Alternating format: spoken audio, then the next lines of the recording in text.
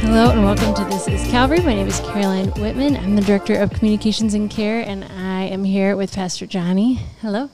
Hey, Caroline. How are you doing? Pretty good. LaCroix in hand. Yes. Post-soccer practice, Johnny. I had to quickly gulp this down. So, yeah, we are in the middle of our high school soccer camps. So, running from part of the day here, part of the day there, coming back here. So, all good stuff.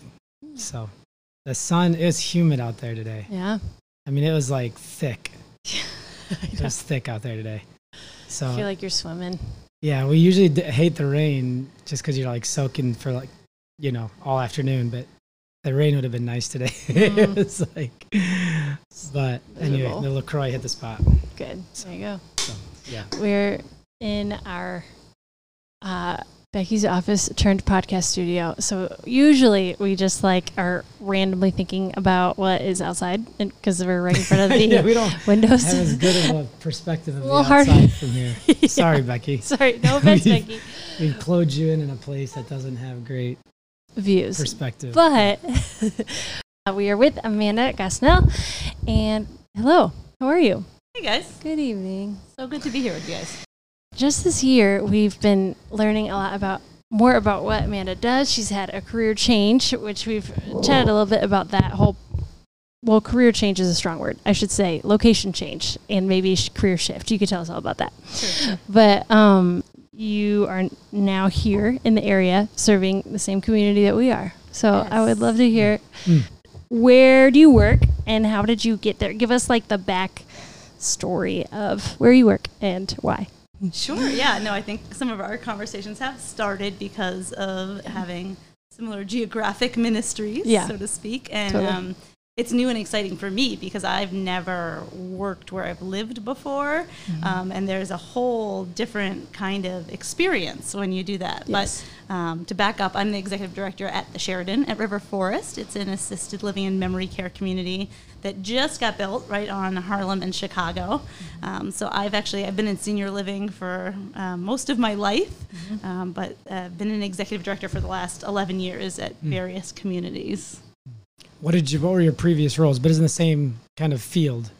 Yeah, so I actually started in senior living. I call myself an industry brat because I started so young. My very first gig was as a volunteer in an Alzheimer's unit in 9th grade. And that's where I didn't realize that. Yeah, it early. goes really far back. Yeah, Cool. So that's where I got kind of the senior living bug. And wow. I was a dining room server in an assisted living in high school. And then I actually did 24-hour care in college. So I've done a whole host of kind of frontline roles in senior living that led then to leadership positions. So one of the first things we typically ask is, what did you want to be when you grow up? That seems pretty early. Were there dreams prior to 9th grade? Right. Of what you wanted to be? Yeah, I mean, there's those iconic quotes that you have in your family that get retold so much that you're not even sure you ever said it. But the one, apparently I was at one day of school as a first grader and I was like, school is great. I was like, what job do you have to go to school the longest to do? No way. And my dad was like, I don't know, a doctor. And so I was like, well, then I'm going to be a doctor. I want to go to school forever.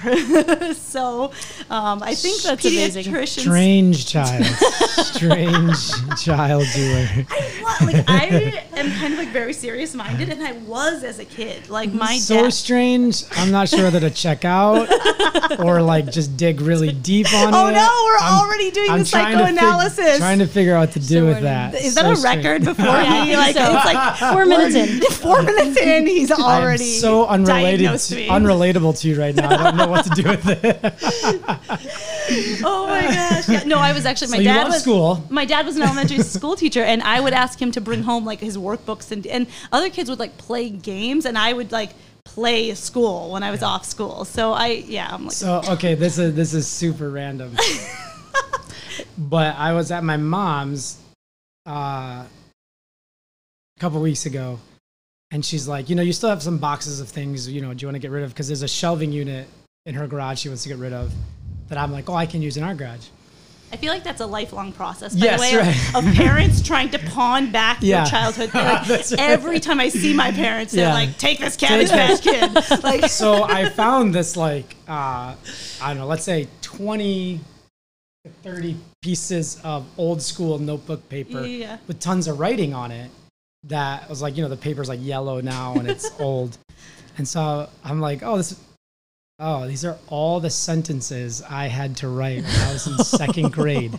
And I mean, it was 20 pages thick, like it's a punishment. front and back, as a punishment that says like, so the very first, Wow. I showed Manfred today. The very first amazing. one says, I will not make fun of other people. I will not make fun of other people. I will, and I had to do it like 100 times over. And it was like, I will sit forward in class. I will sit forward. I will not do fake sneezes in class. I will not. So this is my early entry into Not just education. Just put these next to each other as And I yet you've probably gone to school longer than I have. I don't know. I don't know, maybe, but That's amazing. amazing. Yeah. And then your we were- mom's like, we're keeping this. That's Yeah, the well, second part. Yeah, that's right. I'm like, what do you keep this? Like, are you proud Have of you it? showed your kids yet? Like now the So the gig's my up. kids read through it and they're like, yeah, this is totally you, I'm sure. Like there was like no like, oh my gosh, Dad. It was No like surprise whatsoever. yeah, I was like, yeah, you're a pain. Yeah. Oh my gosh, that's so good. But So- you It's already funny said thinking you're doctor though, right? Because I'm like medical adjacent. Yes, because I sure, work in yeah. senior living. totally. But I'm a total fainter. Like I can't do blood. Like it's not. So it's funny looking back now that I thought I would be in any actually clinical profession because I have no. But it's your like organization and structure and like almost like being able to give structure and control and encouragement to an environment that requires that. Like maybe yeah, you can do that. just chronic overachiever nature. So I asked the question, what Yeah, did you want yeah, to be when you grew up? Yeah. And you said you liked school. Right. So what made you think of that? Like, did you think I wanted to be a professional schooler? No, like I Like what? just thought I wanted to be a doctor because I wanted So to then go the to school. okay, Right, so it's that's the how doctor yeah. because okay, got you. Right. Right. But then I went totally flipped script and went through the long phase in like middle school and high school. I was really into theater. So wow. then I wanted to do the whole acting. Okay, thing. quick aside, Johnny gets to insert his like soccer interests all the time.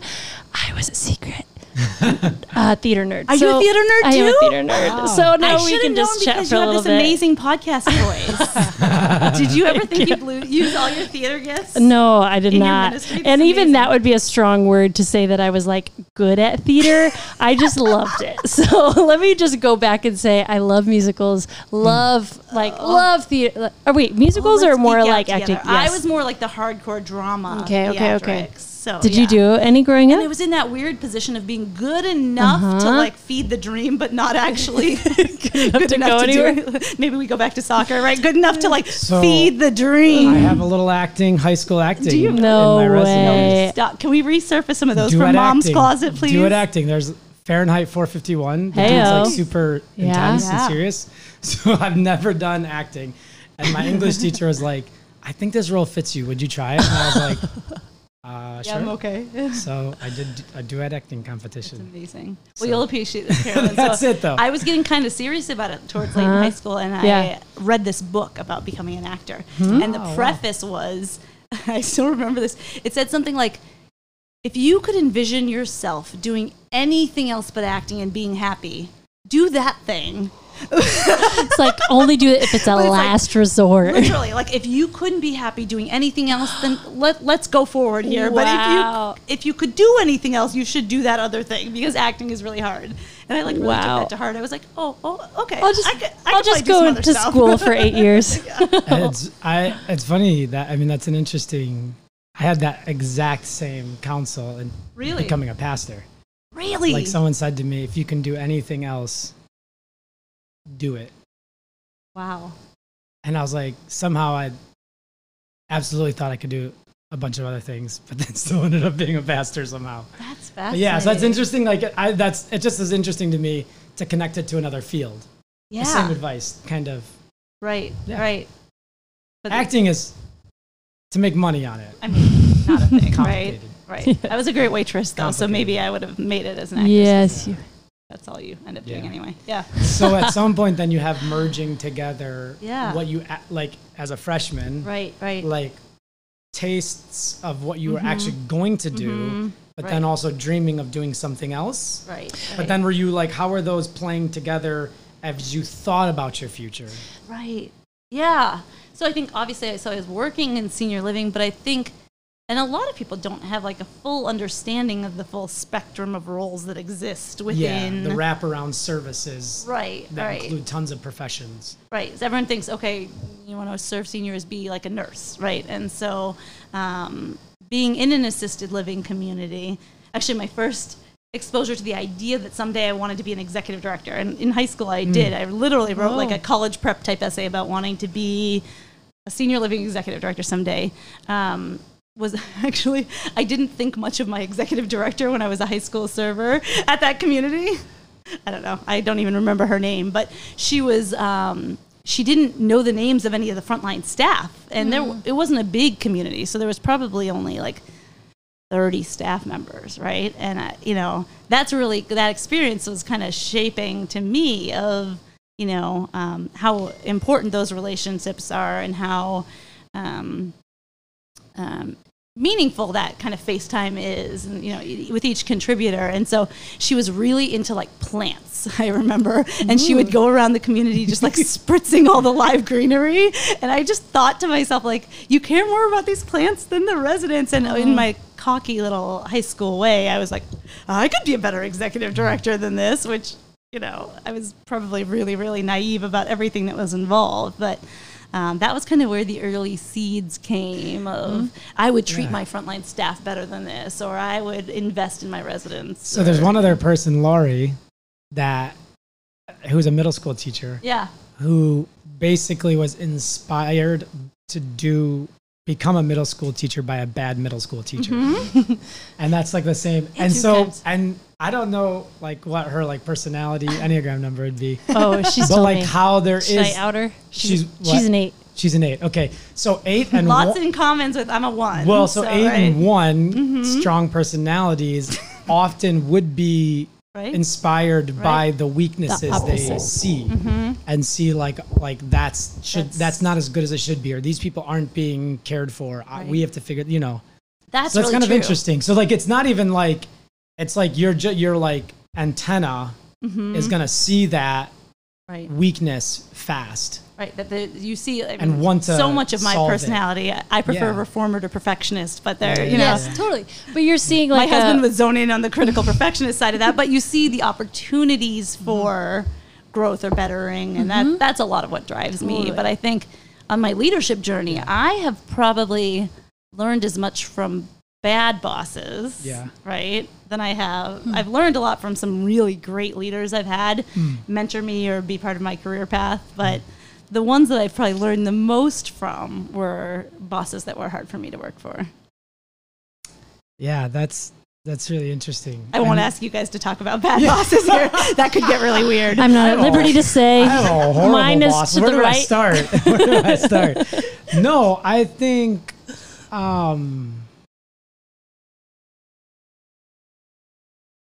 I feel like oftentimes I'll think I would do it this way, but don't necessarily feel like my way is better. I just think like as I think about my personality in leadership, I would think they're doing it this way. And some of it's kind of like my way better.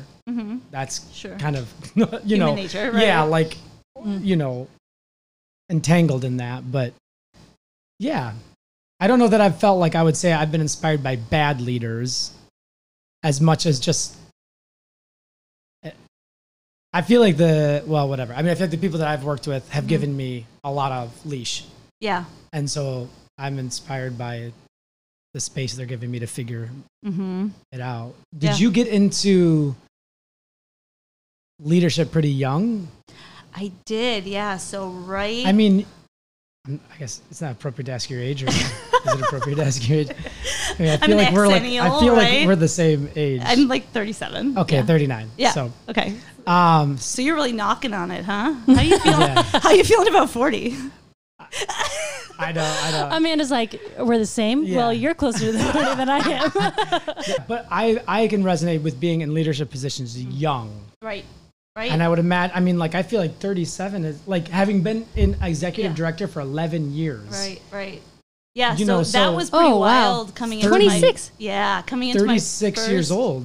Yeah, That's young. Coming into my first ED gig as a 26-year-old, I definitely That's had crazy. a chip on my shoulder. I'm grateful for. I was promoted from within my company at the time. They had like an executive director and training program and kind of fed into it. But walking into the building the first day, and most of my managers that reported to me were in their 50s or 60s. So that was kind of a wild experience of like residents and families would be like, oh, you're the what now? Like they couldn't kind of wrap their mind around this like child being in charge of this large The Enneagram operation. 8 song written by Sleeping at Last talks about this. I love those the songs. vision of the 8 at a young childhood putting on the armor and the like tension of it fitting. And it's like, you know, going into leadership young is scary when it's like this armor that shouldn't fit you yet. Yes. You put it on and it fits. Yeah. And you're like, oh crap. Like I'm leading at 26 years old. And then the like, yeah, how to navigate people that are older than you, you know, because I would say like I had a personality, not the maturity, Right. but the personality to present as mature. Right. So I can have, I remember conversations with elders at other churches I was at when I was like young 20s Right. and being like, oh, you're so mature. When I was your age, I wasn't. And I'm like, no, I'm presenting You mature. just presented mature. Yeah. But I'm not, and confident. But man, when I look back. Right. Ugh.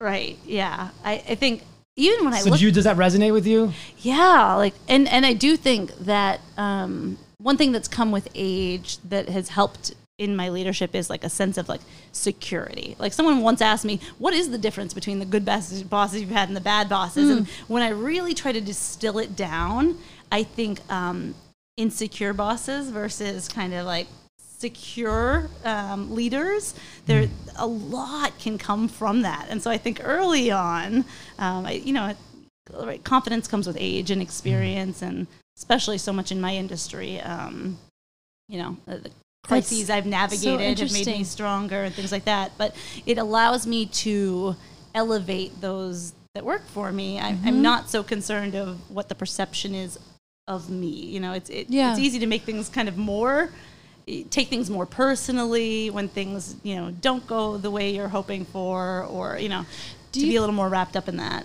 Do you think in your industry specifically, like age and experience matters more because it's like there's a greater value placed on that, or you're trying to turn that up in your community, or not really?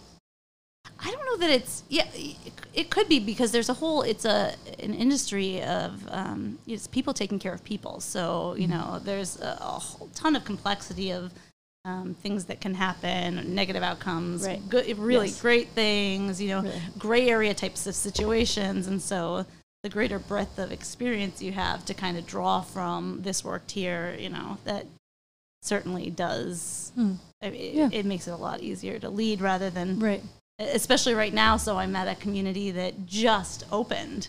And so everything is kind of inventing the wheel in a certain way. I mean, we're part of a larger organization that's been around since kind of the beginning of senior living. They're not, this is not their first rodeo by any means. So there's a playbook to follow, but there's a lot of minutia of tiny decisions that you have to make, and having a whole background of other communities to look at, best practices, really, it does make it a lot easier. One more question, jumping back. So Yeah. you decide as a high school student that you want to be an executive director, and then 26, you are one. So what happened between junior and sophomore in high school? Yeah. And 26. Like yeah. How did I get there? Yeah. So I actually was kind of doing some basic like informational interviewing in college, like you do, to kind of, familiarize yourself with the types of roles in the industry. And my uncle in Pittsburgh had mentored the son of the CEO of a small assisted living chain in Pittsburgh. So he connected the two of us, and we talked, and out of that, I ended up interviewing for the company, and it was funny. Here's personality tests for you. I had applied for like a business office manager position, which was like kind of like a accounting and a little HR kind of mix there, and they ran a Myers-Briggs profile on me. They took one look at my profile and they were like, "You are not gonna work. You are not business office manager material at all." Like my conscientiousness was like below the grid, which I think I'm pretty organized, but details are just not. I'm more of a big picture thinker. So they're like, but then they saw my like influencing extroversion. They're like, "How about sales?" So it was funny because my first reaction was like, ew, sales. You know what I mean? I had this like kind of concept of what a salesperson would be like, kind of like, slimy, slick, totally just fake. I don't know. But as a college student who was being offered a full-time job, I was like, sure, I'll try it on. Yes. So they actually waited for me to graduate. So 1 week out of school, I started a job as a director of sales and marketing at an assisted living community, and loved it. I did sales for several years before becoming an ED, and it was. I would say it's in our world, it's much more like social work than it is like sales, right? So you're not like cold calling people like, hey, want to move into senior living? It doesn't work that way. Your age is getting up there. Do you, like with no context? How do you even recruit something like that? I heard you just turned 80. Right. No, not at all. But it's really more usually families in crisis that are calling looking for answers, and it's being that kind of resource and support. And I love kind of the education piece and matching needs. If we weren't the right resource, I'd give people other recommendations. But that was kind of how I started into senior living. Yeah. What was your degree in? I did a dual major in business economics and sociology, which was really fascinating at Wheaton because all your like business classes, it was all jocks. It was like mostly guys. So I was like kind of an outlier in the business classes. And then sociology was like kind of like the long hippie skirts. They plan to go to Peace Corps kind of people. I feel like I'm looking at the two of you right now and just having a bit of a moment. Like I might have seen Johnny in my business classes and might have seen Caroline in my social work classes. I was literally like, tell me about your social work classes. So it's all coming together, right? Yeah, so. I got you. I actually met David in a economic statistics class. So that's where I met my husband. Yeah. So very romantic. It's really funny because they are, in some ways, such different majors and such different personality, but then in some ways come together perfectly for what I'm doing now. So you kind of like, you have the sales piece and you have the economics piece and you have the like leadership moving parts piece and then you have the social work piece. That's like a lot of different things that meld together in your vocation. It's part of what I like love about what I do because I can go from like I am a numbers geek, so I do a lot of financial analysis and things like that in the business side of what I do.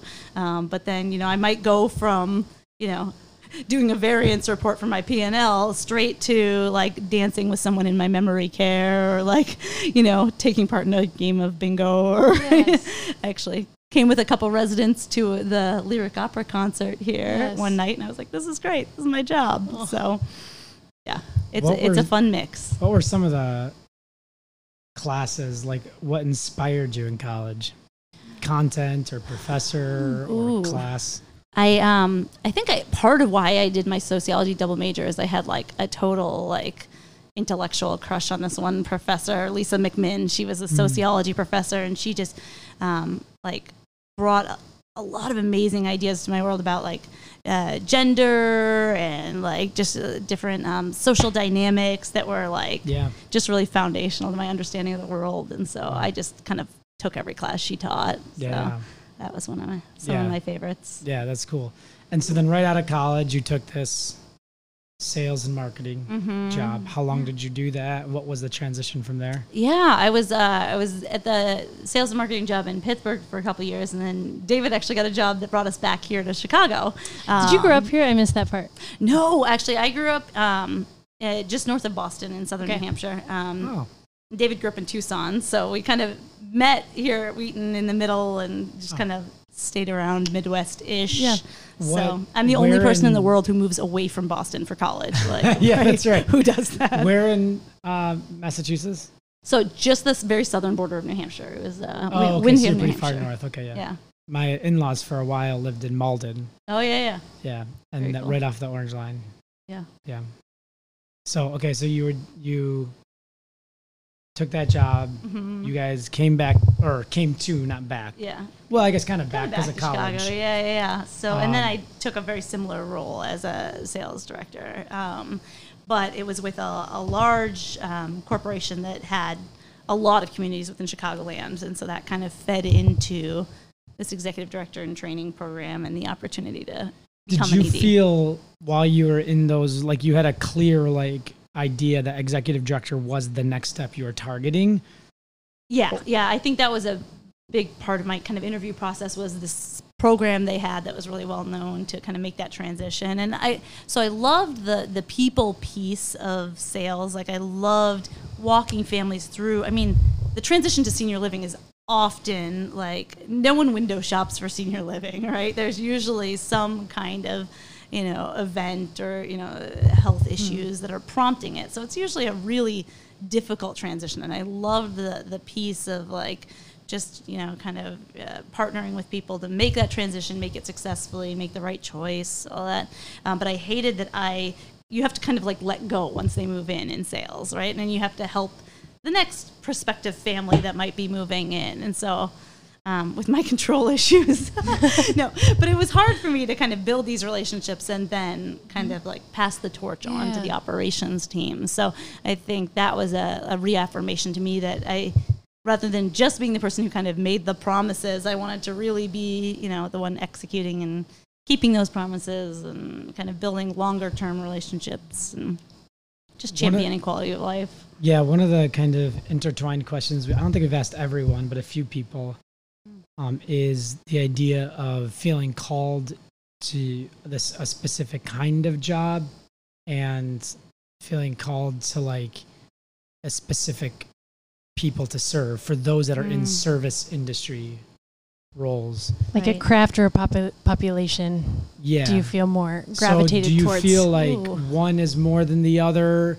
Do you feel like the community you serve, you could do a different role in the community you serve? Or do you feel like you could do the executive director with another population, industry, right? Or population, yeah. Yeah. Oh, that's so interesting. Like the calling piece to me was like largely to work with seniors. I think there's a piece, I'm like a Boston sports fan, right? And I can't say it now, but like for a while it was like the underdog thing runs deep for me. Nobody thinks of us as underdogs anymore. But Johnny, please take note, Johnny's rolling his eyes in like such an intense, disdainful manner. We have to narrate these things because I hate Boston teams so before the multiple dynasties, Johnny, it was really hard. I'm sure. I'm feeling for you.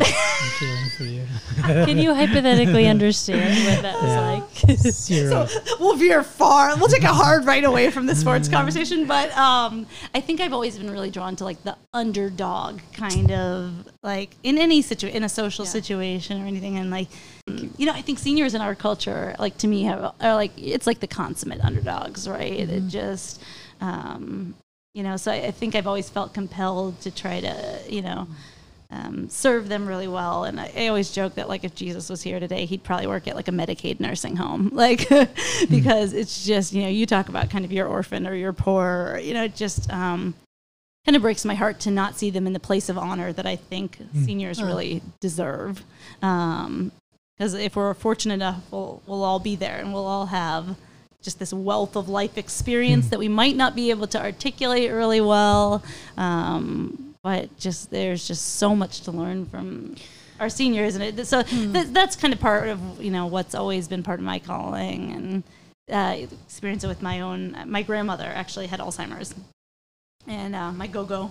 And she lived in a senior living community. So I think that's probably kind of the forgotten childhood piece that we haven't talked about. But that was, seeing her experience and the impact that little things could really have on the quality of her day. You know what I mean? Like she was in the independent side when she first got diagnosed. I think she was like 88, and she was still like walks 2 miles a day. Very, very active.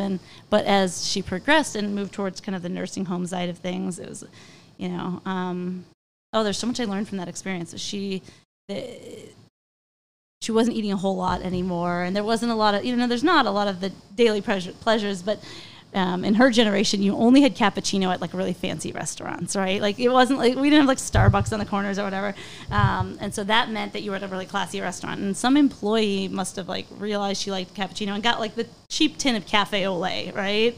And so she wouldn't eat much at meals, but afterwards they'd make her like a quote unquote cappuccino, and she just thought she was like at the Queen's tea, right? She would offer it to us as if, isn't this place spectacular, And so I think like just little things like that just remind me of like, and I always tell my employees, like, that may have had that ripple effect on my life. Like, I don't know the name of that employee. They don't know me from anything. I visited occasionally from out of state, but kind of changed the course of my life. So just the idea of like these little things we can do with so much love can make like such a big deal. So yeah. So anyway, so probably long winding answer to a short question, probably more the population.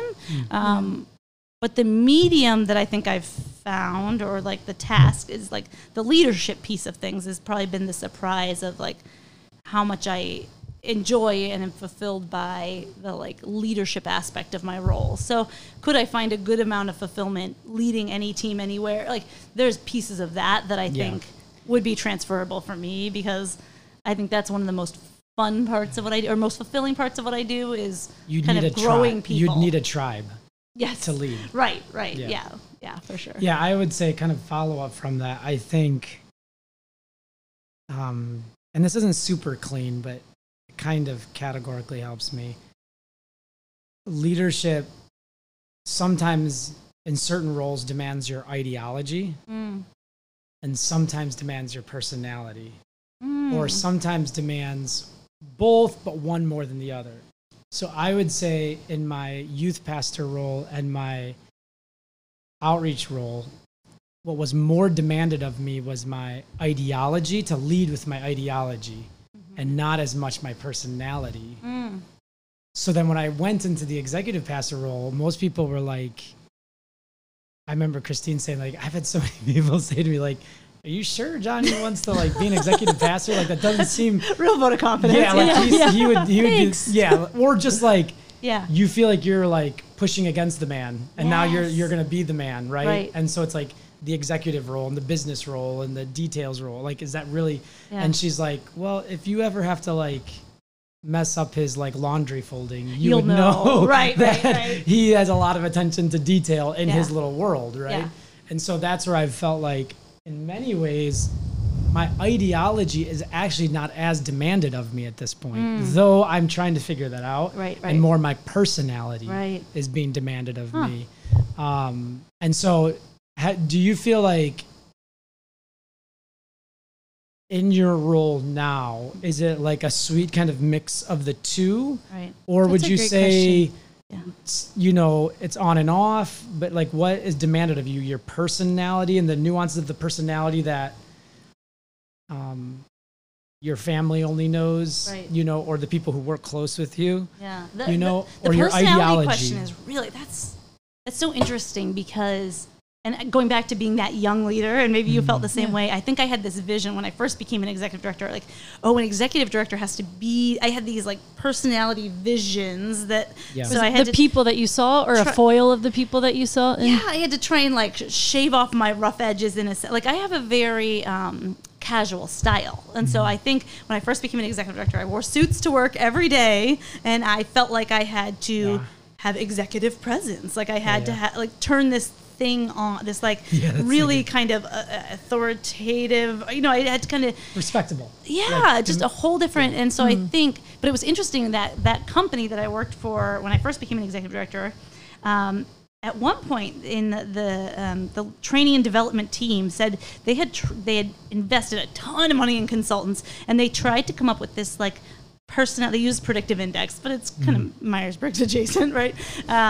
They tried to find the profile of like the most successful executive director, or the ideal executive director, and literally could not do it. Like every personality type could have been a success. There was no commonality at all. And that was actually really like freeing to me to like lean into like, you know, my authentic leadership style.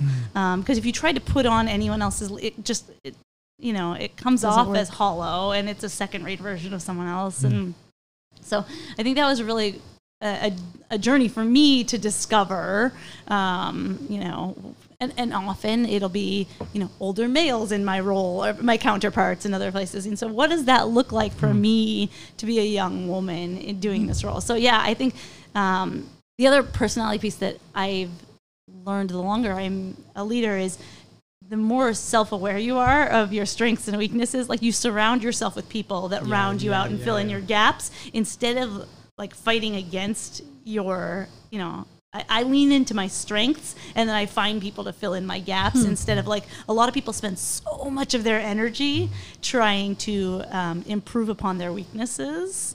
Where I feel like there's got to be some kind of an 80-20 thing about like building upon your strengths instead of trying to like even out the potholes. I would say I have said this to people before of Gerald when I was the outreach pastor and he was my supervisor in that way. Still is my supervisor.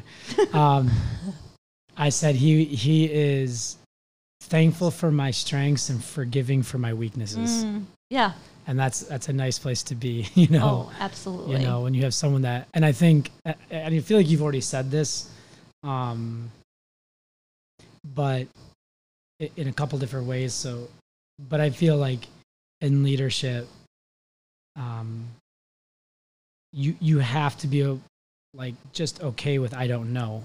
Yes. And it's really hard when people look to you for answers and stuff to say I don't know, and to not feel like you're losing your influence of your role by not knowing, and instead saying I don't know, but I bet this person knows, and this person's like really good at it too. So how do we, you know, pull them in and let it go? Right. The best solutions are going to come out of that kind of collaboration. And I think we've had to all probably be in our respective industries, be really comfortable with that through the pandemic. You know, the last year in senior living has been, you know, the most wild of my career. Can you speak more to that? Like, what did you feel an uptick in, like the panic of like feeling responsible for a group of people that is now completely self-contained? Obviously that's true to some degree for all of us, like with our own families, but I'm imagining an added dimension. It was an incredible. So I'm now at the Sheridan, which is an assisted living community. At the time, because I just started there in January, but last year I was at a large continuum of care out in Batavia. And so I had everything from people who still lived in like duplex homes all the way up through skilled nursing, like a nursing home.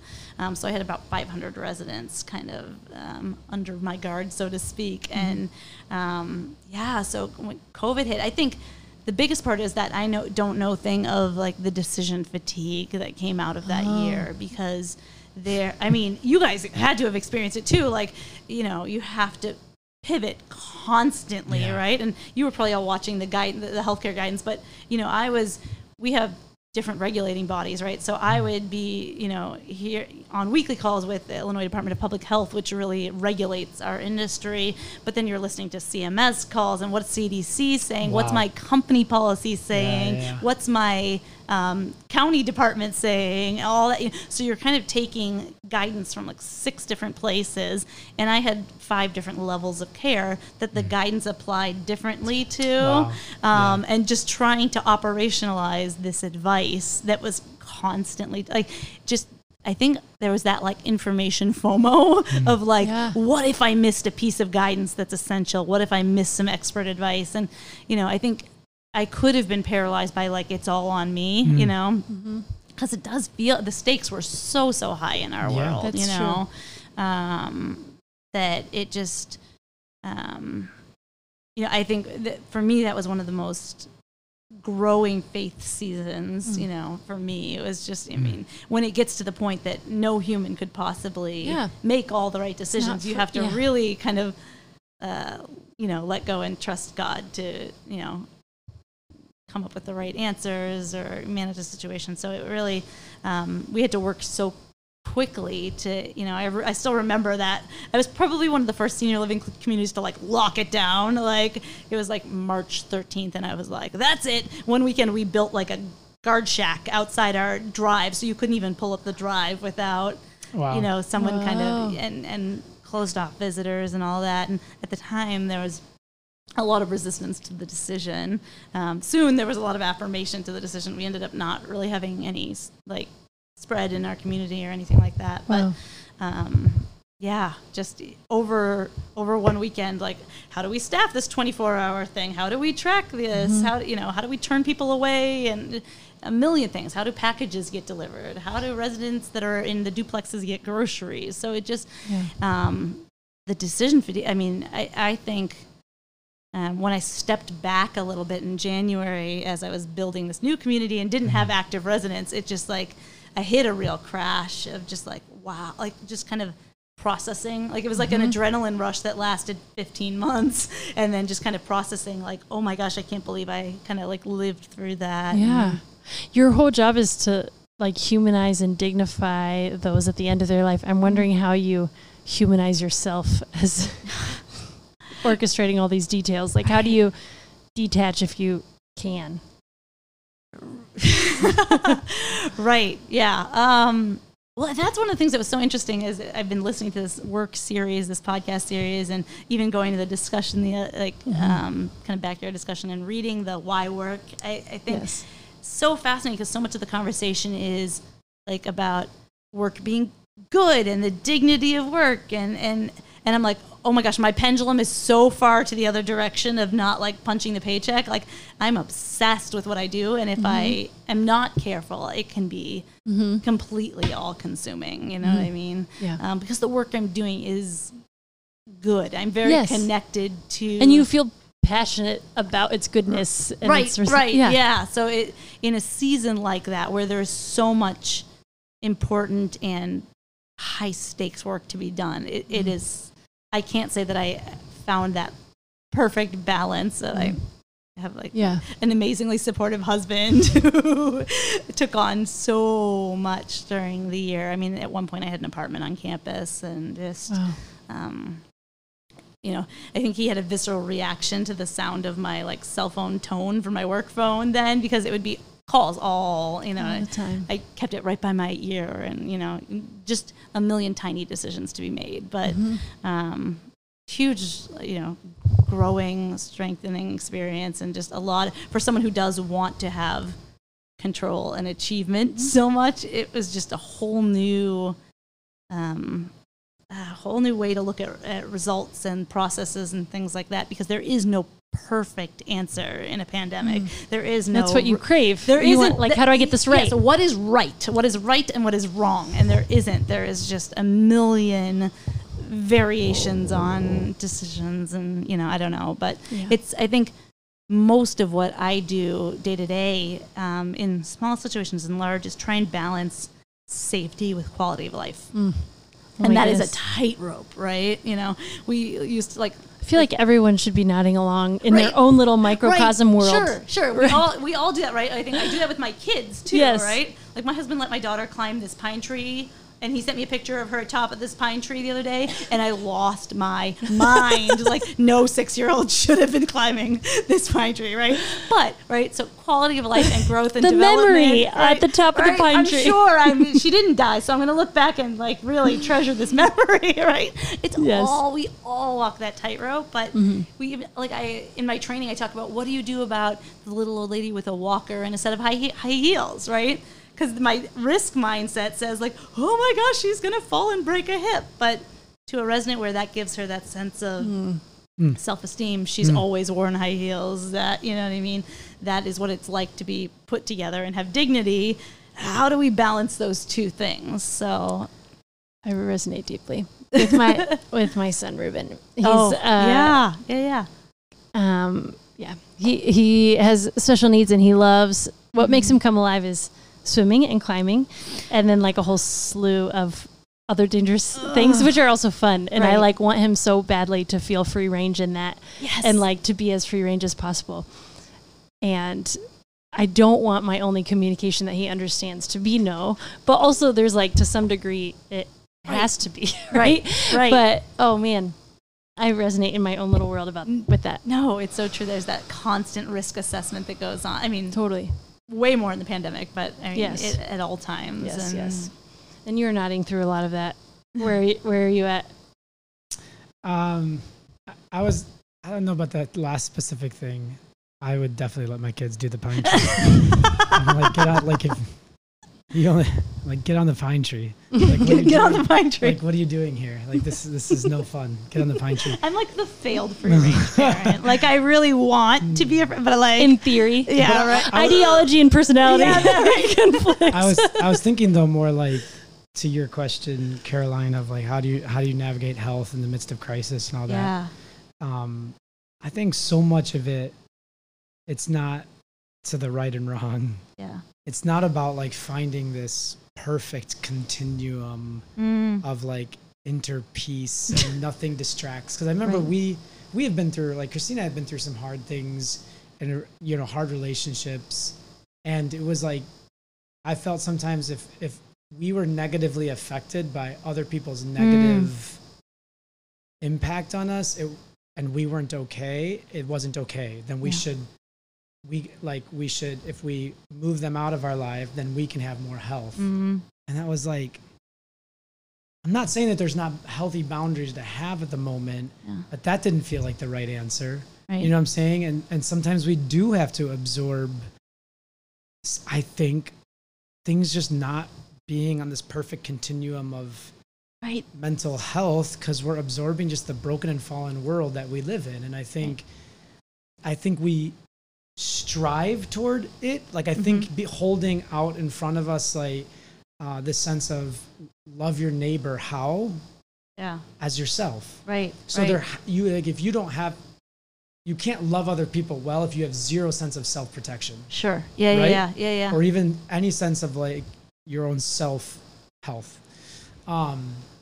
So that's like something I'm wrestling with a ton. So like, how do you, because you're in very similar worlds of like, your work is good, meaningful, eternally impactful work. And there are people who need the ministry like, how do you guys, what are your guardrails of knowing where like, this is, you know, I'm going too far into, I don't know if it's a workaholism, because it's not your typical workaholism where it's like I'm trying to get ahead or achieve, or you're not trying to climb any you're ladder. not in it for the big bucks or anything like that. But like, what are your guardrails to say? So I'm not going to get there. Is what you're saying? Do I need to like have like a come to Jesus moment? Like, I'm not going to get rich being a pastor. He's realizing this right now. If you can do anything else, Johnny, I think we've discovered already. You tried everything else. Pastor it is, man. No, I don't. I hate the limitations of the like hard lines of if something is negatively affecting you, it's got to get cut out. I think there's more nuance there. Right. I think there are seasons of life where it's, you know, I play soccer on Saturday morning with some guys, and all the guys that were in leadership roles were just coming on Saturday mornings exhausted during COVID. Because it was, what they were sensing is the people they were leading were tired and unsettled because they didn't know what their role would be. And the people in the leadership positions were tired because they're constantly trying to figure out from week to week what the new decision, like company-wide, has to be. Right. And so we had a lot of good conversations about it. But in certain situations like that, to ask you to like make sure you stay healthy in that scenario, I don't know is the right thing to ask of you. I think it's important to have people around you that you're willing to listen to say maybe this thing isn't healthy, or this decision, or maybe you can say no to this thing. But just to say no to that one thing doesn't now all of a sudden I'm just on this perfect continuum of like keeping, and that's just not, I don't know. There's this perception of like work-life balance too that I kind of hate, where every week has its perfect balance, and I kind of think there's these different seasons, right? And you have to be okay with like, this is a season where I'm really all in, you know, on my work because people's lives depend on it, and other areas are going to fall apart. You know what I mean? And I remember talking to like kind kind of a wellness coach as I was starting to kind of fall apart, like towards the end, because just the cumulative fatigue, and I was even talking about, I was in this like great spiritual rhythm of my quiet times, and now I've fallen apart, and I'm feeling so bad about it. She said, like, I don't think that's what God would want of you right now, is these like intense 45-minute like biblical study. Like, maybe is there like a 5-minute podcast you can listen to on your way, and it was really freeing for me to see like, these like micro moments of like kind of filling my cup. I don't need this huge like retreat because I can't right now, like, you know what I mean? And just kind of saying like, okay, maybe it is like a 2-minute meditation or like, you know, a walk around the building. That's what balance or like self-care looks like. It can't look like a 40-hour work week right now, and being kind of okay with those different like seasons, you know. I'm thinking about how, Johnny, you talk about coming out of a year like last year, like coming out of collective trauma, and that it takes a long time to come down from survival mode. You have better wording than this. I don't know what you said. Yeah, I have recollection of saying that. But better. Not saying it well. No, better than what you said. Something I'm trying to remember exactly. It was like a phrase. The conversation was around getting people to come back in the building to church and not rely on the live stream, because it's just there and easy. Right. And so I said, we can't guilt people in our encouragement and be like, you shouldn't be doing live stream anymore. You need to come back to church now. If you think it's safe and you're like, that's just not helpful, because we were conditioned because of the trauma of a global pandemic that the safe option is live stream. So it's like a conditioned place of safety. And then you have to learn your way out of it too. So and everyone knows in trauma, you don't just say stop. Right. That never works, right? So, I mean, I guess I should say, I mean, there are moments there's different responses in different situations, but typically trauma is about rewiring the brain to find safety in a new thing. Right. And so I just feel like as a church, we need to like be patient with people to come in the building, find safety. And for some people that sounds ridiculous, and some people it sounds really right where they're at. Right. You know, and so I would imagine maybe this is the kind of where you're going, is that maybe the same thing in a leadership role where like you've conditioned yourself to be so attuned and available because of the like global pandemic and the trauma that you're just constantly like, I'm needed. Right. And so how do you rewire your brain to now post trauma of the pandemic to say, okay, maybe I'm not needed in that situation. Right. You know, but that's going to take, because the boundaries change too. I think like boundaries are so situational, right? 100%. So those boundaries had to somewhat disappear. Yes. And so you'll have to you have to rebuild them. Yes. And you'll have to rebuild that with like aim small, miss small. Right? Like in situations where there's predictable wins, to say, okay, this is a predictable win. I pulled myself out of that. Someone else handled it. I went home a half hour early today, small win, right? And then it rebuilds, okay, trust, and like, okay, I can hand this off. I don't have to, you know. And I think, I would imagine that's probably, you know, what will be like for people in a variety of different ways coming out of the pandemic that are in roles in which people's lives are like immediately impacted. Yeah. Right. Is that? It is. Yeah. Okay. I'm thinking about like as if my relational ecosystem is shifting, then sometimes I can like accommodate the need immediately, but then like it takes me a while to kind of like untwist myself back, which is exactly what you just said. Have a like mental picture of like, in the same way, it's like you can't write down the date you're going to stop sleeping with your phone on next to your ear, right? You have to like figure out I don't know. It's almost like a next right thing. Like what's right for today? What's right for today? What's right for today? But that's not a big picture plan like our personalities like. I'm gesturing towards Amanda. It was so wild for me too. I never in a million years would have imagined making a job shift. Yes. We didn't even talk about that. I know we're like, we've gone on a long journey here, so I won't get into too much, but like, so that was hard for me too, in terms of like feeling the need to so tightly control things. And so we were 9 months into the pandemic when I announced that I'd be changing to this new position, and then you're starting from the ground up, right? So So it was a whole wild thing of more decisions, right? But I think it was good. It was healthy because the thing I love most about the leadership piece is really watching people grow in leadership. And so I had to trust that the team I had spent 5 years building and supporting, and that they could carry on without me. And that was hard. There was so much kind of guilt that came with it, but also, a lot of peace and affirmation that it was like the right decision. So just kind of how I got there was my industry. I always joke, I'm always trying to draw people into my industry. Like, it's just not the most like glamorous, but it's so there's rewarding. that sales for you. Right. I always like have like intern, like the Wheaton externship people like come through and I was like, how about senior living? I really want to, but because of that nature, I do get a lot of like headhunter type calls, like constantly, and, I thought I would stay with my last community, indefinitely forever. And then I got a call and I was like, no, I'm not interested. And they're like, it's in Oak Park. And I was like, like hold the phone.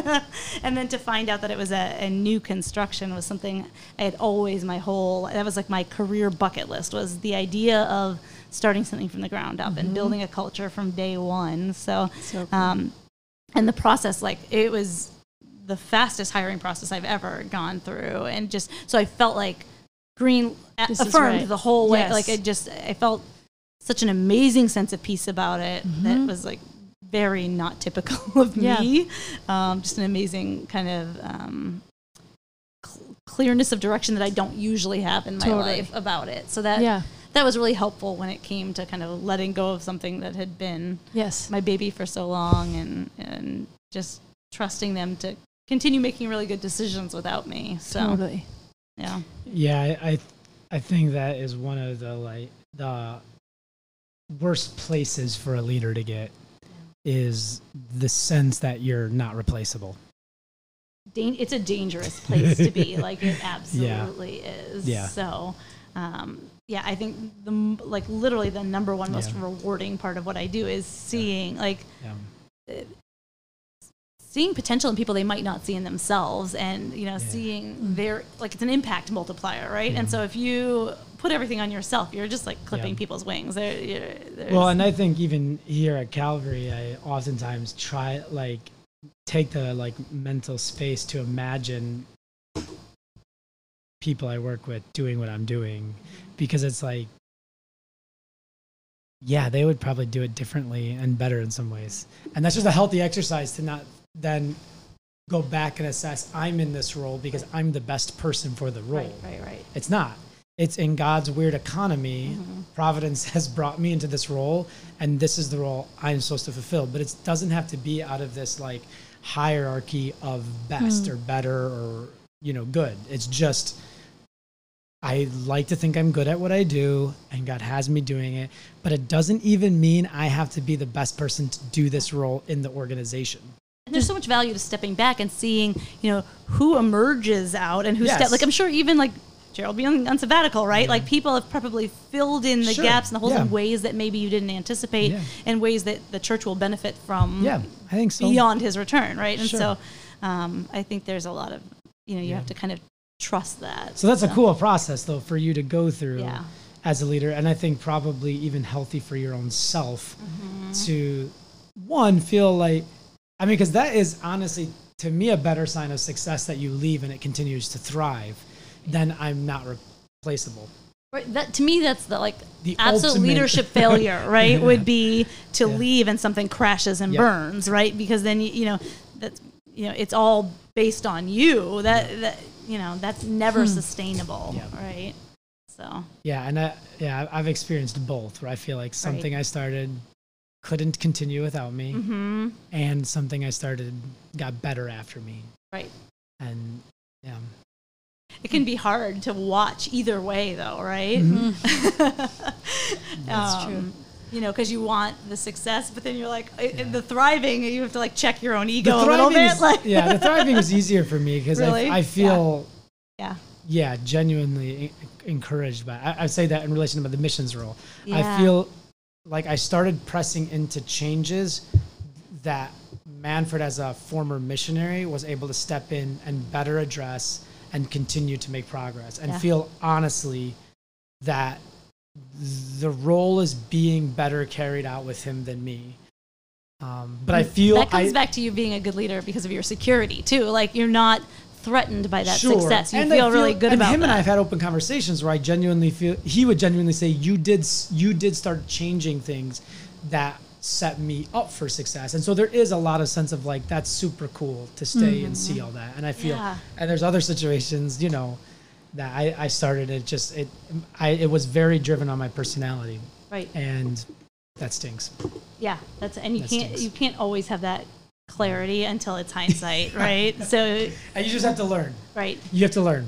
You have to learn. And I'm very self-aware of that here now. I know my personality. Like, Christine will say to me all the time, you don't unaffect people whether they like you or hate you. You just don't unaffect people. And so someone got me a card once that was like, you're like the coconut of people. Like, people either love you or hate you. Oh my God. I have a very polarizing personality. So, but and so just being very self-aware of that is super important, you know. And I was talking to Craig Moore on the elder retreat, and he said this to me, and he's like, and you didn't ask for that. Oh, wow. And I was like, oh, Craig, I love you, man. I was like, that's exactly it. And I didn't ask for the kind of influence I can often have, and yet I have to figure it out. Steward it. Yes, and steward it. And it's probably exhausting. Yeah. And so I imagine, you know, with you, it's I would just imagine very similar. I mean, we talk about at Calvary our giving, right? Like the giving curve, when we were having do we continue doing these fundraiser things that we used to do in the spring and fall? And we're like, no, we just need to really inspire people to be more regular givers. And so we got Amanda Gosnell up there, and you guys gave David and I were the power closers. Yeah, like that's I'm like, so you'd like, so that, but it is the reality of you had an inspiring way of talking about something that was really crucial. And at one level, it's life-giving. At another level, it's you can resent people for always wanting that from you. Right. You can become like, I never want it to be that cult of personality where everyone is perpetually feeding off of me. Sometimes my office can feel like Grand Central Station, and I think, you know, there's almost that visual of them siphoning gas out of my tank. Like, I just need like that little hit of like inspiration or whatever to go about my day. And so I have to be really cautious about that. But it is, I mean, that's, I think in my work so much, it's like, I'm not the one tucking my residents in at night. I'm not the one that knows how they like their coffee in the morning. You know, like those moments, and the stakes feel so high to me because I had a CEO once that said we're the last window through which our residents see the world. You know what I mean? So we are like, if we do our jobs right, we are like ushering our residents into eternity. I mean, it's just an amazing thing. And so it's like, yes, that ability to influence is so important to me because I want my team to buy into our mission. And that's a really healthy way of thinking about it, is that like stewarding your personality because the stakes of the community you serve are so high, not so that it's not bad for you to want to feel fulfillment in that, but it's not the like centralizing force that runs everything, that Amanda like feels fulfilled and everyone likes her around. Like you want that, that's okay. Right. But the impact, your leadership success has direct impact, such a powerful moment in a ton of people's lives. Right. And so that's just a healthy probably way then to think about. Well, and that's where I think it helps keep me from that security thing of, I think the most dangerous thing as a leader is to want to be liked, right? Because you're not always going to be, you know, popular. Like if we're striving for excellence, I'm going to have some tough conversations when I see things that are not excellent. You know what I mean? And so. Yeah. I think the best thing is to get really good people around you. 100%. Because they will perpetually put you in your place because they're good and they're capable workers. And and then you just have to find your way of keeping everything in balance and the thing going forward. Yeah. But if you don't put yourself around people that are good quality people, that hardworking creatives, whatever it is, you only hire people you think you're a little bit better than, right? And that's you're like, then it's gonna always be about you. Right. But I think one of the things I want to always do is hire people that I think maybe not do. I may think, I think I can do this a little better or whatever, but they do something better than I do. Yes. And so we need that at Calvary. And I think flexibility of role. You guys have flexed and morphed roles. Yeah. I don't know the 17 parts of Carolyn's title right now, right? But very random. And I think that flexibility is really important too, because when you see someone has a gift, it doesn't really matter if something falls within their job description. You really want to enlarge that aspect of what they do so that they can have a larger impact. So I wasn't kind of necessarily going into this conversation thinking of it would be a masterclass on leadership for me. Thanks, guys. Focusing on leadership, but I'm glad we did, because it isn't necessarily something truly we kind of have like honed in on. Well, and you hit it directly. I think everybody is a leader in some aspect of their lives, because it's that's right. You distill it to it's no more or no less than influence. It's influence is leadership, right? So we all have influence in different areas of our lives. And that's where I would go back to it, and I'm assuming this connects with you, is just the moment. Right. I feel like at Calvary, my role is what God has asked of me in relationship to these other people for the moment. And we'll see where God navigates it. Not because I'm better ideas, smarter, more empathetic, more anything. It's just for the moment, God has honed this thing. And we're super thankful for it, and we'll see where he leads. Right. And I emailed you, and I think it's true. I think, I see how God has put you guys in the positions you're in for this particular season. There was the Plum song I played on repeat during my I would ugly cry on my commute during the pandemic, and it was that how many times have you heard me cry out God, please take this, and how many times have you given me strength to just keep moving? And that was that was kind of a little bit of my anthem through the pandemic of I wanted God to take that away from me, but I think I was placed where I was for that season for a particular reason, and just had to rely on the strength and wisdom to get through each day and each decision. It's a good feeling when you work with someone and you can think, I would put them in that spot 10 times over. I'd put them in there as opposed to we didn't quite, they're not thriving, unfortunately, for maybe your reason, their reason. But I feel like that's where we're at. Staff it's our staff is not right now where it's at. I would hire them 10 times over, and it's about how to keep, how to keep talent. So less about seniors, more about leadership. But I have. We're well over time. Maybe what I want to just kind of, I guess, in closing, Caroline, unless you have any kind of closing questions too. I just wonder, what are, when you think of the loneliness of leadership, what are the highs and lows of that? Where you feel like I'm lonely in this, but that's okay. I thrive in this opportunity. And what are the oh man, can I do this tomorrow? Right.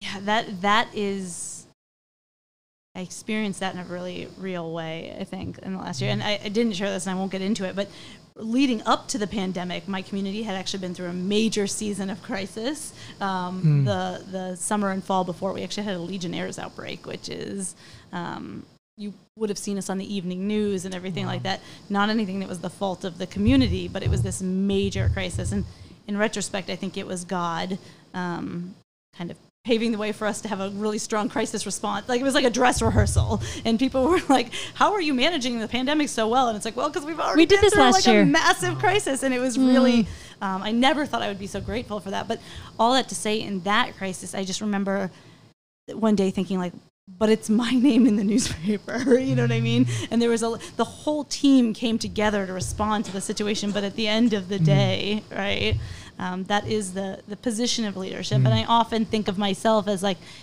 kind of the pinch point in the hourglass of, you take in all these different pressures, and whether it's, sometimes it's like an investor pressure, or sometimes it's, the workforce, or whatever it is, corporate pressures, those kind of things. And you decide kind of what makes it through to your team, because they can't feel all of the pressures you're feeling all the time and still perform well. And so that part is like, I think it's an honor to do that, and see people thrive, because you take away some of the noise that might be paralyzing, but that is probably the most exhausting piece to me. And I think I really leaned into kind of networking with other executive directors in my company. Like last year we came together, we started doing, I think, weekly kind of Zoom type calls together. Just, how are you handling this? What are you doing? How can I pray for you? Sure.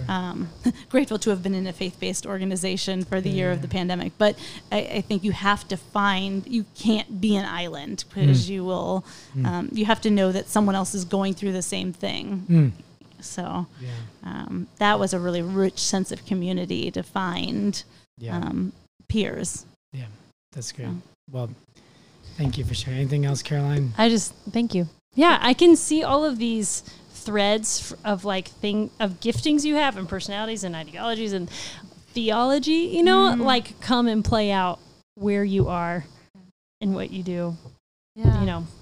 And I want to just thank you guys and Calvary for, the support you've given. Our community has been amazing. We had our very first Calvary mini service this past Sunday, which was really exciting. Ryan Castillo, right? Yes, thank you, Ryan. Big shout out to you, Ryan. Awesome. And here's we should plug, if you want to get involved in the Sheridan, there's many opportunities for sharing music, or sharing stories, or sharing your craft, or there's so much joy in the residents in our community. And, I think the biggest thing I've learned from working, especially with our residents that are struggling with Alzheimer's or dementia, is just how present they are in that moment, right? And it's because when those memories fade, it's like those moments are what really matter. So there is a lot of joy in sharing whatever your passions are. If people want to teach an art class, or lead music, or just read with someone, it's a really good way to escape fretting about the past or the future, and just being in the moment with someone who really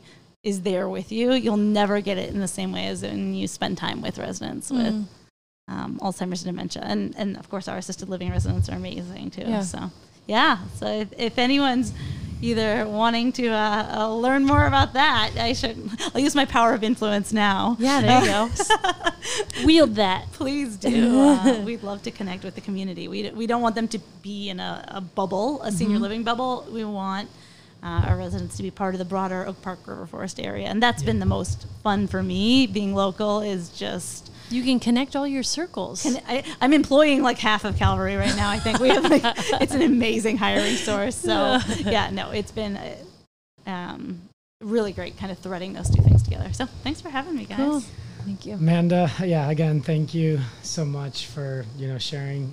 And I think I'll go back and listen to just some of the leadership stuff you shared. It's funny, I talked to David maybe over a year ago, I don't know.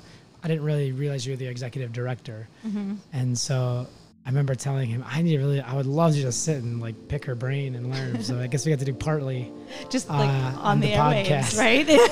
I still have more questions, so we'll have to do a round 2 another time. So thank you so much for joining us. And Calvary family, thank you so much for listening, and until next time, goodbye.